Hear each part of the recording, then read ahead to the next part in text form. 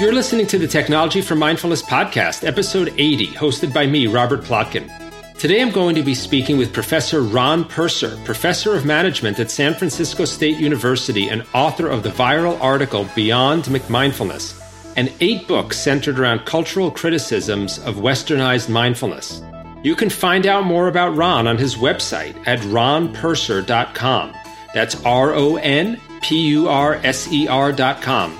And check out his podcast, The Mindful Cranks Podcast. And head on over to our website at technologyformindfulness.com for information and tips about how to be more focused, productive, creative, and happy using technology. And sign up for our mailing list to receive a free guide on how to find balance and manage your technology use with mindfulness. I'm extremely pleased to welcome Ron Purser to the Technology for Mindfulness podcast. In the interview that you're about to hear with Ron Purser, you'll hear him talk about some of the history of mindfulness as it went from part of traditional Buddhist teaching and practice to something being taught in the West. And I don't want to give away too much of the interview, but when we spoke, it reminded me of what I know about the history of martial arts, particularly the art that I've studied the most, a style of karate called Shotokan karate. I'll just share it with you briefly here, which is that originally karate was not even called karate. It was an Okinawan art. And there was an Okinawan named Gichin Funakoshi who became the founder of Shotokan. He had given a demonstration that the Japanese government, the mainland Japanese government, I believe the emperor, saw Funakoshi's demonstration and was very impressed with it, had not seen this Okinawan martial art yet, and wanted Funakoshi to teach it to the Japanese. And to make a long story short, Funakoshi developed Shotokan karate, or at least part of what he did was to develop it as a system that could be taught by the Japanese government to Japanese school children. And so he simplified it, took out a lot of dangerous techniques, introduced the grading system with all the different grades, and in many ways adapted it to be something that could be taught essentially as a kind of physical education within the Japanese school system. Taking away, at least within the school system, many people now think a lot of the elements of it that were part of it when it was more of a traditional art in Okinawa and more of a complete system of self-defense and of a way of life, really, as originally taught, as it transitioned more into a practical method of self-defense that could be taught to the masses. And then later on in the 20th century, or developed, at least some schools of it, developed more into something that was taught primarily for tournament-style fighting. So I think it's interesting how arts practices can develop when they are brought to the masses. And this is an example. It wasn't just in the US, it was originally in Japan. Karate did then further develop when it came to the US. But the point being, it's not just the West necessarily that can take practices and develop them in this way. But maybe this will resonate with you a little bit when you hear Ron talk about his concerns about the recent development of mindfulness in the West. Hope you find that interesting, and I think you're really going to enjoy this quite different conversation with Ron Purser about McMindfulness.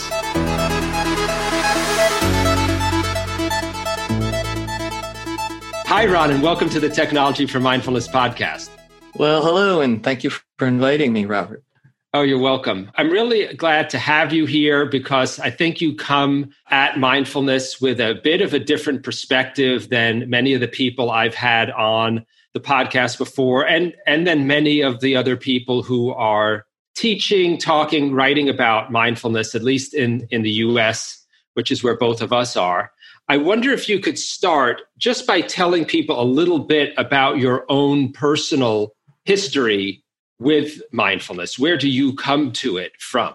Well, to be honest with you, I really didn't know much about mindfulness or even practice mindfulness meditation as it's known now until around 2010, 2011.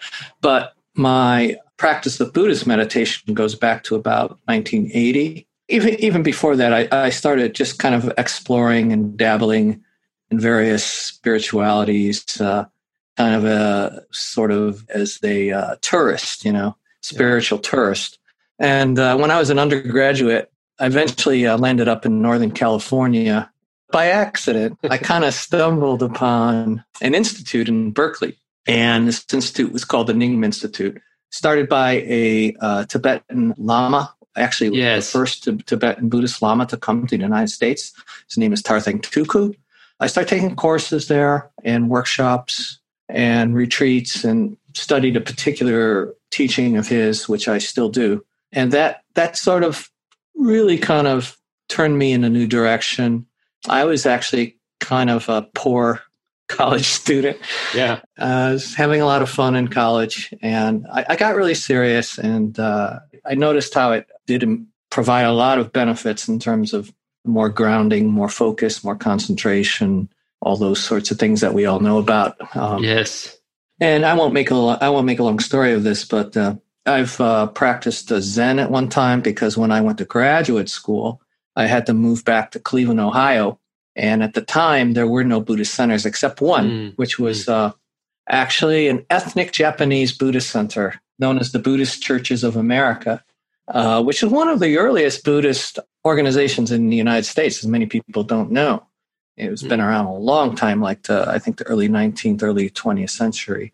But the teacher there was from the Pure Land School, which is interesting to note because it's kind of a sidebar. Yeah, that's okay. But the Pure Land School doesn't meditate. They don't practice any form of meditation. They do chanting. Okay. Now, I didn't study that, but the teacher, when he came to the United States in 1960 as a missionary, he landed up at Shunryu Suzuki Center in San Francisco, who was a Soto Zen priest. Mm-hmm. And that's where he learned Zen. And so for Westerners, he would teach Zen to us. So that was my sort of primary practice then. Eventually, I went to Chicago to teach at Loyola, and then finally found a job here in San Francisco in 1997, where I teach now at San Francisco State. But throughout that time, I've practiced various Tibetan Buddhist practices, but primarily and also I've been ordained in the Korean Zen tradition, in the Taigo order, through another teacher. But yeah, I've been a student of Buddhism going back to 1980. Well, first, thanks for letting us know about that history. And it's a good reminder that we often, and I'm guilty of this, although I try to be mindful of it, of using the word mindfulness to refer generally to meditation or Buddhism when it's not. Well, that's a good point. That's an excellent point, because what's happened, I think, now is we now see mindfulness as synonymous with Buddhism. But there's a long history, which we might get into later. But Buddhism itself is not a monolithic entity. There's so many schools and traditions of Buddhism, and they all have different practices that make some more center than others. So, yeah, I think that's a common misconception. Yeah. So thanks for reminding us of that mindfulness is only even one aspect of Buddhism, that it's not everything within Buddhism, and that there's many different schools of Buddhism that take different approaches. And of course, there's other kinds of meditation outside of Buddhism, which we have to remember. It's become Absolutely. The most prominent in the US in recent years, although it wasn't true in the 60s. I think transcendental meditation was much bigger back then. Yeah, well, meditation in the 60s was seen as fringe hippie, I think. Yeah. Well, woo-woo hippie, something hippies did. Yeah, exactly. And beatniks before that, Right. That's when it first kind of took off in the late 1950s.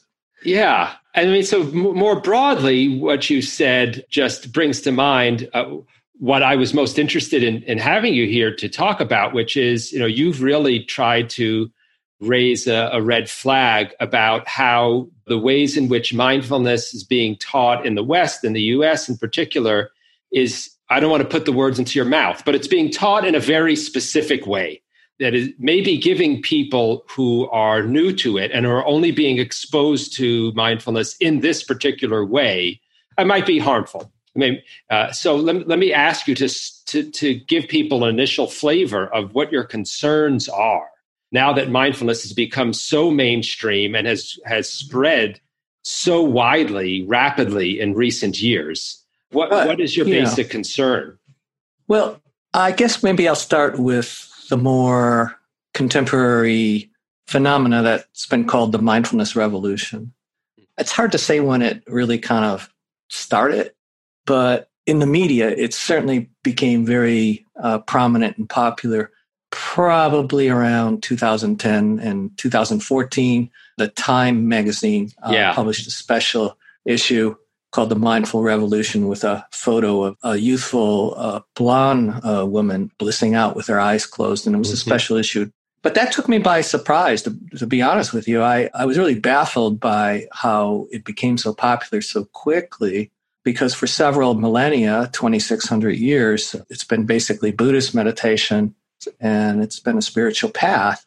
And suddenly I saw it morphing into a self-help technique that the media hype, but also scientists involved are part of the problem in a way, that it morphed into this widely touted sort of panacea, which if you go to Amazon and look at how many books there are with either the term mindful or mindfulness, it's a stunningly long list. Yes. Anything from mindful sex to mindful dog owners or mindful finance. And when I started looking at, I saw an article in Bloomberg once that said if you want to make a killing on Wall Street, you need to meditate.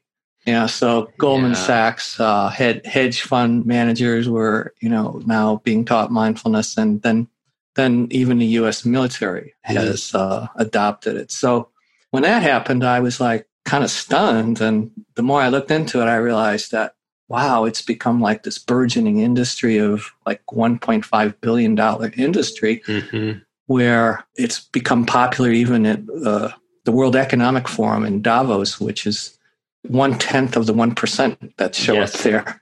Yes. So I said, okay, it's become a fashionable, marketable trend. So that was one aspect that concerned me in a way, because it was kind of counter everything I learned in terms of, what was the purpose or aim of mindfulness? It's sort of kind of devolved or evolved into an instrumental technique. Maybe that's one way of putting it, a technique or a tool. And when you instrumentalize something, then you're able to use it for utilitarian purposes, which maybe another way to contextualize this is when you extract a practice such as mindfulness and turn it into an instrumental technique, it becomes in a way a value neutral tool, and ethically neutral tool that then can be applied in different ways. And when I started to see it being applied in corporations in particular, because I'm a management professor, I'm a professor of management, I have a lot of experience in that world, and I used to do corporate consulting, which I quit because I became very disenchanted by that whole world. But when I saw it being deployed in companies like Google, that's when I really said, okay, I really have to study this phenomena. I really have to learn what's actually going on. So that led to my critique. It first started, published a short article in the Huffington Post that went viral with my colleague David Loy, who is a socially engaged Buddhist teacher. And that was called Beyond McMindfulness. And the term McMindfulness is not a term that I coined. I want to give credit to Miles Neal, Dr. Miles Neal, who is in New York City. He's a Buddhist teacher and also a psychotherapist. That term really stuck with me, and it became a cultural meme and kind of unfroze the dialogue, or unfroze the way we started to think about mindfulness, and that it wasn't a cure-all. It wasn't a cure-all for it. One of the things that bothered me is that mindfulness was good for everyone and good for everything. And that, to me, is where, we have to kind of take a step back and say, really? Is it?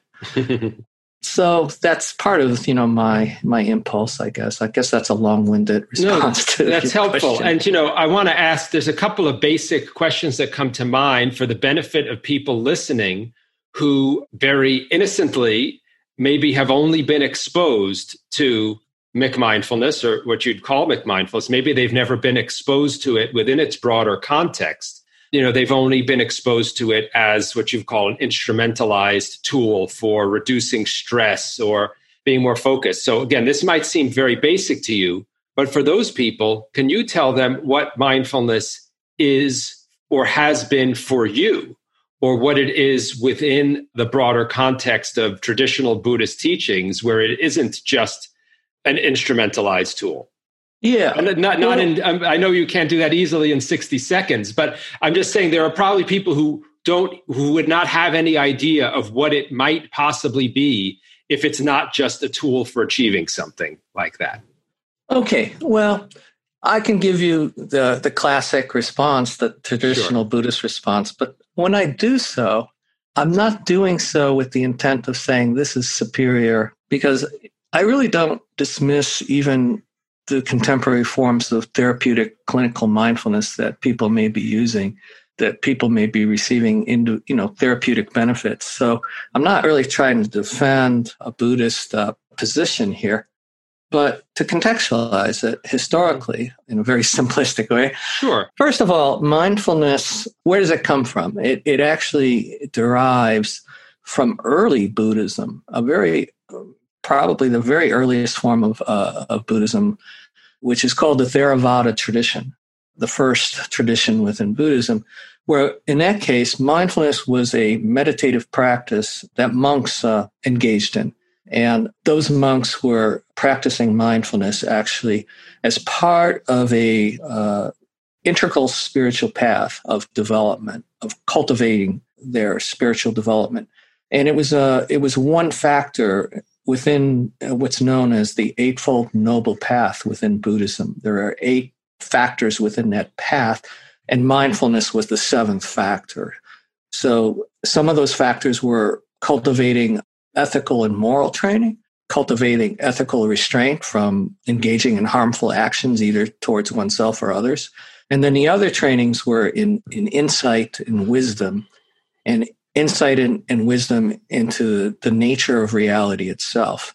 So this was a spiritual path of liberation within a context, and we're talking about 500 BC, the time of the Buddha, all the way to, let's say, 1000 AD, when the Theravada tradition was at its height.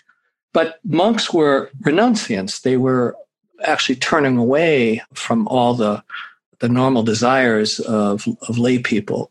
Their whole aim was actually to attain nirvana, which means liberation from the cycle of birth and death. So it was a complete sort of abandonment of desire, greed, hatred, ill will, all the sort of negative mental states that characterize a lot of our lives.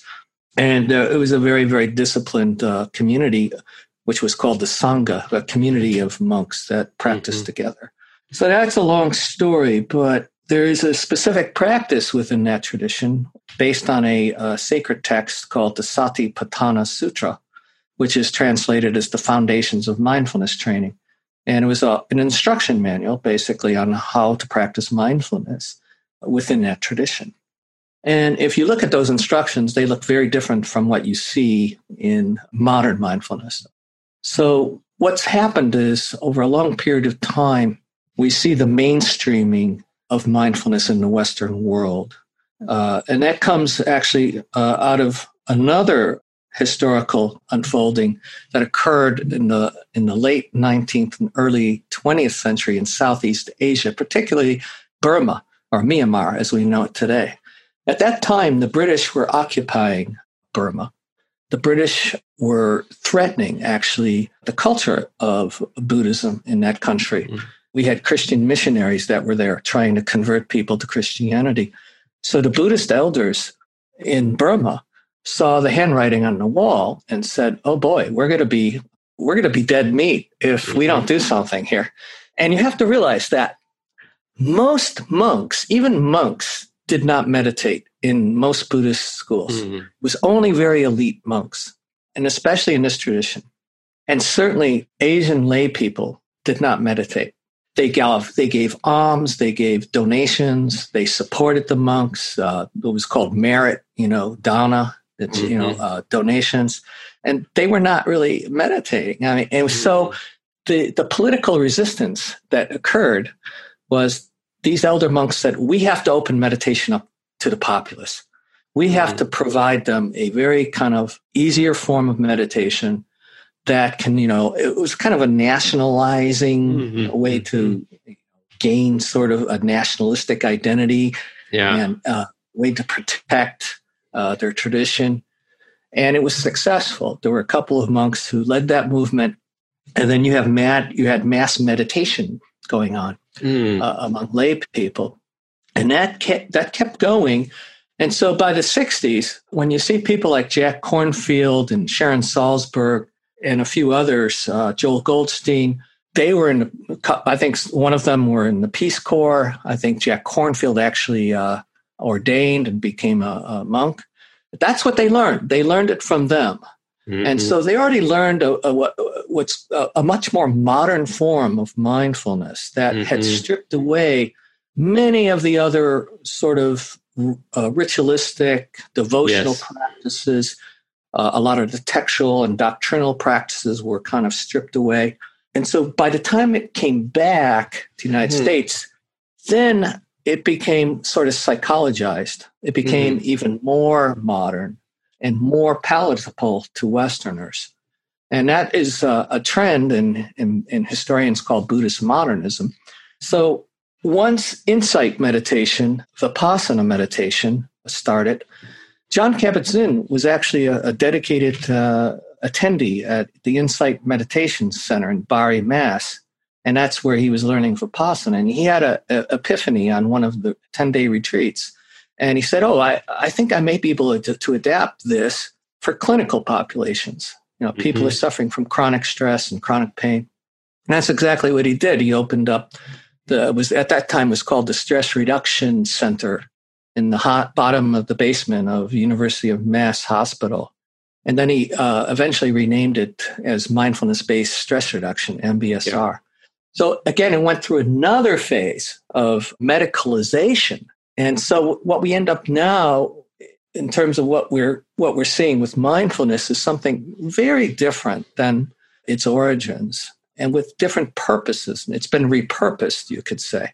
So when it comes to MBSR, it was repurposed for serving medical patients, people that doctors couldn't help. And so the doctors would send them to the MBSR classes, whether it was chronic back pain or whatever it may be, stress, anxiety. So that started in 1979. So you go from 1979 to like 2010, 2015. And over that period of time, it's becoming more mainstream. The scientists start getting on board to study it. And once the scientists got on board to start doing clinical studies, efficacy studies, then you scientized it. It became more legitimate. And that whole Buddhist context and the whole sort of Buddhist roots then could be erased and sort of it became decontextualized in that sense and detraditionalized.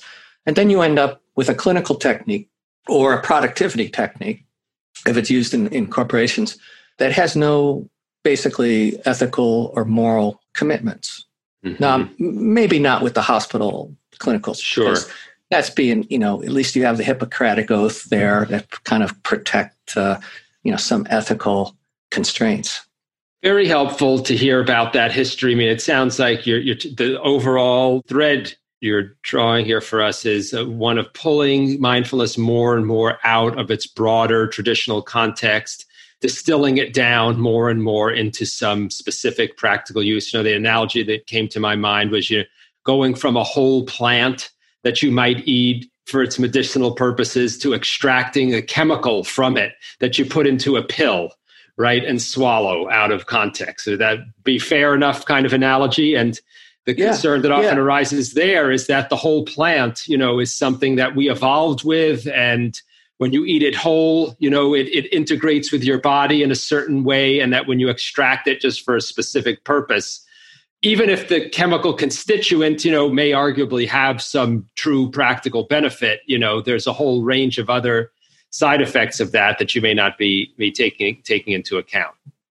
Yeah, that's correct. And some scholars call that the process of mystification.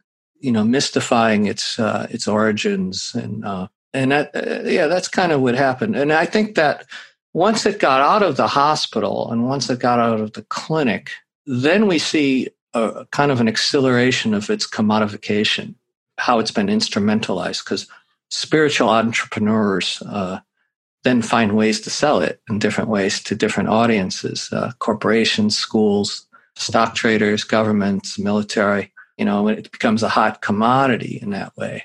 But I think it's the refashioning it to accommodate to the needs of the market that became more troubling to me over time.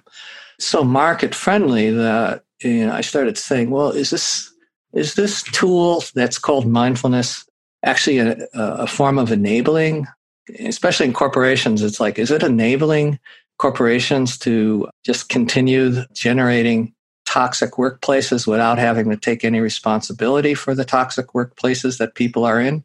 And then just like delivering them this tool and technique to help them de-stress so that they can cope and accommodate to those kinds of questionable cultures. And that, to me, is what's the most problematic in some respects, because it takes the ball off corporations to take responsibility for the stresses that they're creating. And it kind of deflects attention away from examining the more systemic causes and structural injustices that are out there. Mm-hmm. And by placing the burden and the onus of responsibility just on the individual, mm-hmm. to say, oh, you're stressed out, you're disengaged from work, we've got a remedy for you, and here it is. So here's saying a couple of things. Tell me if I've got this right. One is by separating out and no longer teaching mindfulness in connection with the ethical framework, you're running the risk that you might be enabling people to just engage in unethical behavior more efficiently or effectively. That's one. And the other, you mentioned social, that by making this into, as we often do here in the US, you're making this into an individual problem with an individualized solution. You're extracting mindfulness from the social context in which it was traditionally taught. And maybe taught is even the wrong word, conveyed and passed down, which was much more social in Eastern countries. Yeah, your first point, yes. What you end up is with a very reductionistic tool that, I think the most egregious example of that I talk about in my book is how the United States military has taken what was a clinical mm-hmm. application, stripped it down even more, mm-hmm. and uses it to teach soldiers in pre-deployment training. I'm not adverse, or I'm completely in favor of using any kind of form of mindfulness for people that are suffering from post-traumatic stress syndrome. But we're talking about before soldiers are even deployed to Afghanistan or Iraq at the time when that was going on. They're given a very short course training in, I wouldn't even call it mindfulness. I think it should be called attention performance enhancement training, because that's what it is. But that just shows you what happens when you decontextualize it and strip it out of its ethical context, and then it could be repurposed in these kind of very nefarious ways. And so that's problematic. And the second point, the social dimension, I think that's important, because now we see mindfulness as a do-it-yourself technique, a DIY technique that you can do on your own, which is, it may provide some short-term benefit, but it doesn't take into account that one of the, I don't know if I want to use the word aim or goal, but outcomes or fruits, maybe that's a better word since you're using a plant analogy. Yeah.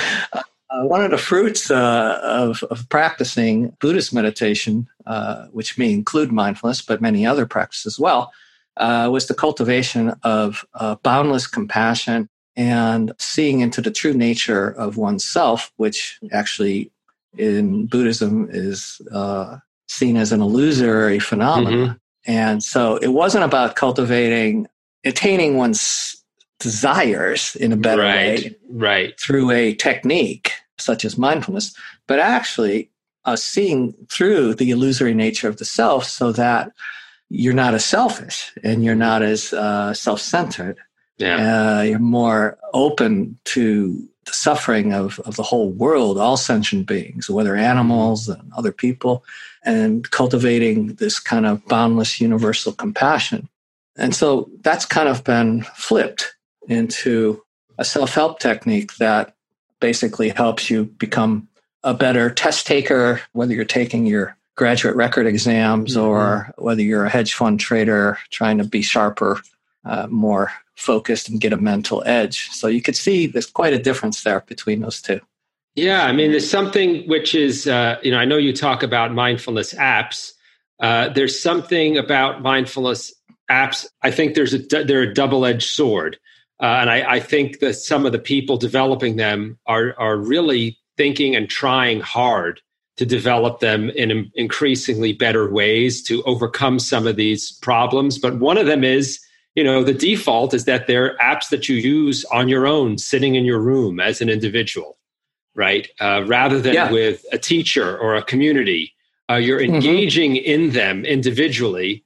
And so there is a real risk or tendency for it to, as you talk about extensively in the book, develop an overly individualistic self-focus as a result of that. Can you talk a little bit about that? Yeah, that's part of it. Yes, that's part of it. I'll just relate a little anecdote because I was on a radio show last year, right about this time, in our local public radio, a talk show where people called in and asked questions. And I had a father of a son call in, and he said, my 18-year-old son's been using this app, and since he's been using it, he's become much more isolated and much more self-centered. And so, I mean, that's anecdotal, but I think the other issue is that what's on these apps is quite superficial in terms of the actual instructions. And there's been some recent peer-reviewed research in some journals that have been taking a closer look at the claims of some of these companies, that some of the major meditation app companies, and looking at the rigor of the studies that they're citing, and they're very, very questionable. There's a recent study that I was just looking at today that was much more rigorous. It used an active control group, which a lot of meditation and mindfulness studies don't use.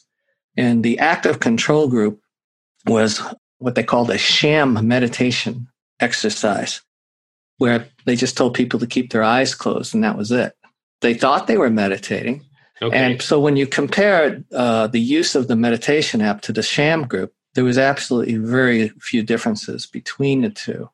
It's too detailed to go into, but I think apps they sort of offer a way to quickly recharge and to jump back into what you were doing. Whether so you have to contextualize this too. Is that the whole wellness industry too is a $4 billion industry, and these apps are part of that. They kind of fall under that umbrella. But I think the crucial point is that, again, they kind of assume that the stresses that people are experiencing.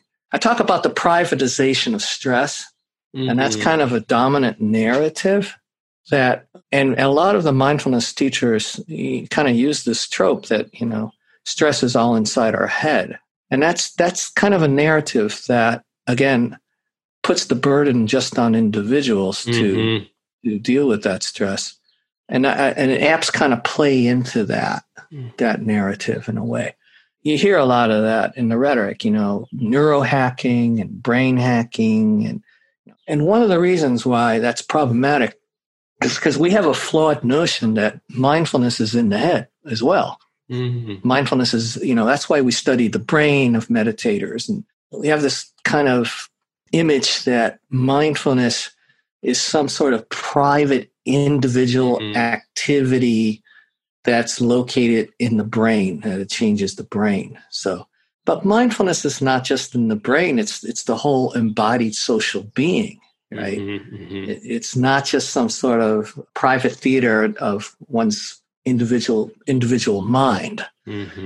So I think it's sending the wrong message, this idea that you just have to train your brain, and happiness is a skill. And that what that does is it kind of clouds or covers up other explanatory narratives for the stresses that we experience in our society. The stresses of the stresses of injustice and gross inequities that we're seeing how they're exposed now with COVID-19 and Black Lives Matter. We're starting to say, some people suffer a lot more than us. And it's not because they're not mindful enough. Right. They're not managing they're not regulating their emotions. Well, maybe there's a reason why they're not regulating their emotions. Right. It's not just an individual problem. Right. And this ties in, again, I had to bring this in. It ties into a much deeper ideological ethos of our society. It's based on an ideology of neoliberalism. It's a political economic philosophy, but it's turned into a social philosophy that we are responsible unto ourselves. In other words, we're fully responsible to take care of ourselves as atomized, separate individuals. And we don't need social support. We don't need safety nets. We don't need student loan debt forgiveness. We don't need health care that's free. We don't need that because we're strong individuals. Right. We can, and that's based on the ideas of the free market. Free market will solve all our problems. And so you're free to choose, as an individual, you're free to choose. And if you're not successful, well, then that's your fault because you didn't work hard enough. Right. And so that whole social political context is where mindfulness is embedded. And that it's kind of absorbing that as its cultural default. Yeah. Those shape the way people interpret these practices, the way they use them, maybe unknowingly or unwittingly. And that explains, I think, why mindfulness has become a $1.5 billion industry, too, because it's quite compatible with that message and with those kind of neoliberal values. So when we reduce mindfulness to banal self-help technique just for coping and adjusting, to society, then we've lost its radical potential. Can you tell people from your experience, again, for those people who haven't had any other experience of mindfulness than what you just described, what else could it be than what you said? Because I think, I see your point that when people from all of their upbringing and exposure within our culture to this way of seeing the individual and themselves, it would make it easy or to be predicted that people would see mindfulness in this individualized way, teach it, promote it in this individualized way, but also have a difficulty perhaps even imagining what else it could be than that. Well, we need a broader scope, broader focus. So we need a commitment to think much more holistically, you could say, about what mental well-being means. And it's not just an individualistic problem. Let's start there.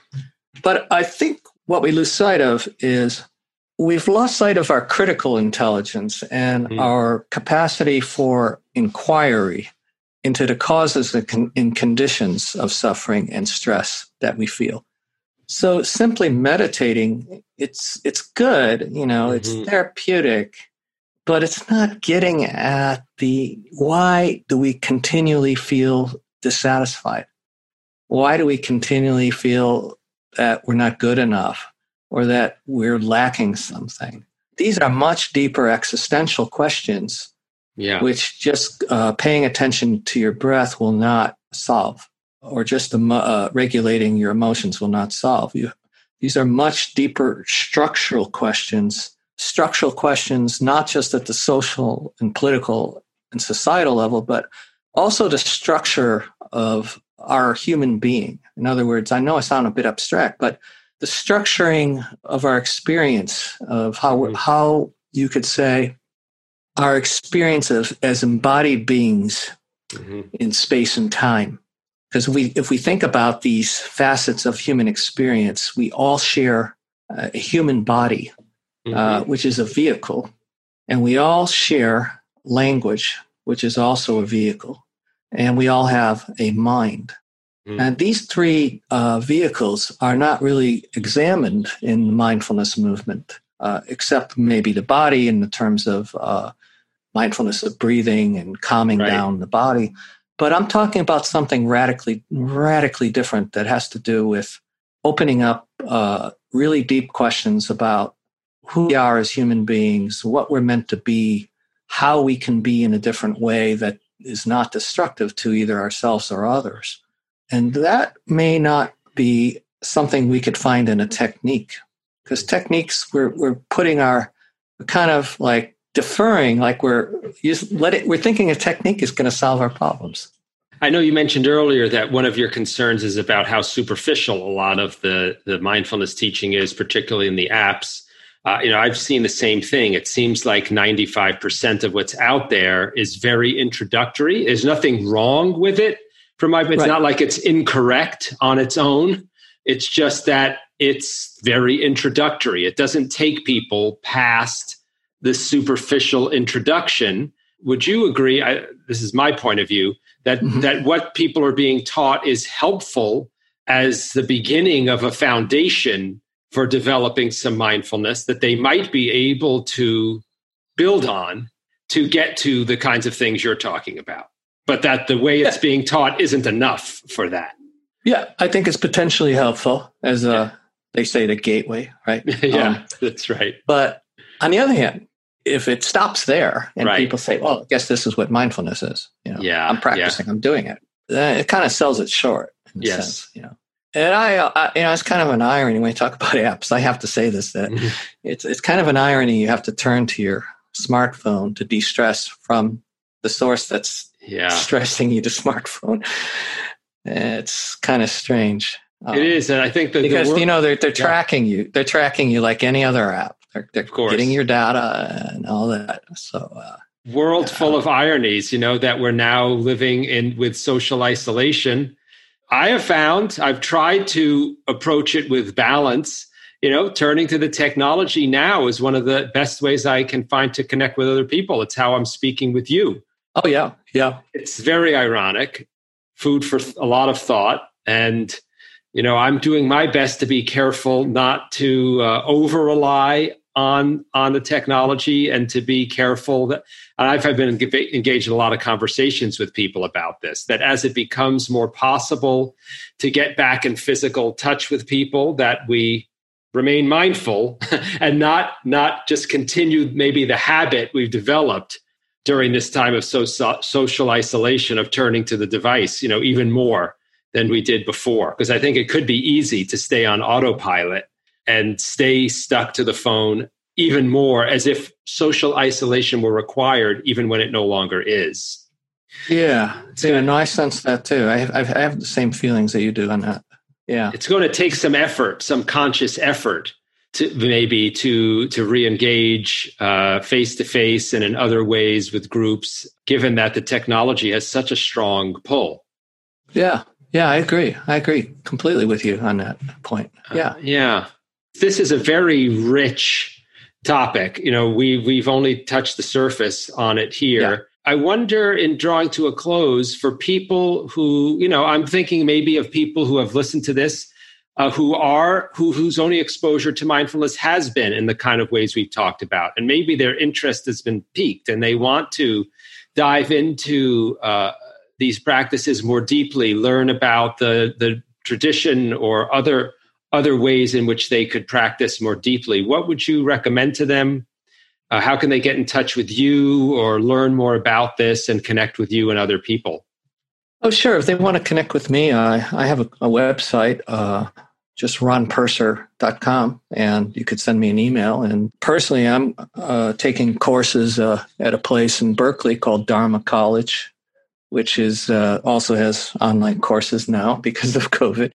If you want to learn about other Buddhist centers, you can check out Tricycle magazine, which is a magazine. And in the back, it has a whole kind of index of state by state. You can look at different centers and their websites and everything. But, I'm not trying to say, you have to go to a Buddhist center now. I'm not saying that at all. But there's modern Stoicism now that's become popular, where people are teaching Stoic philosophy in a modern way. Contemplative Christianity has a contemplative tradition, right? Where centering prayer. I took a course on that a long time ago.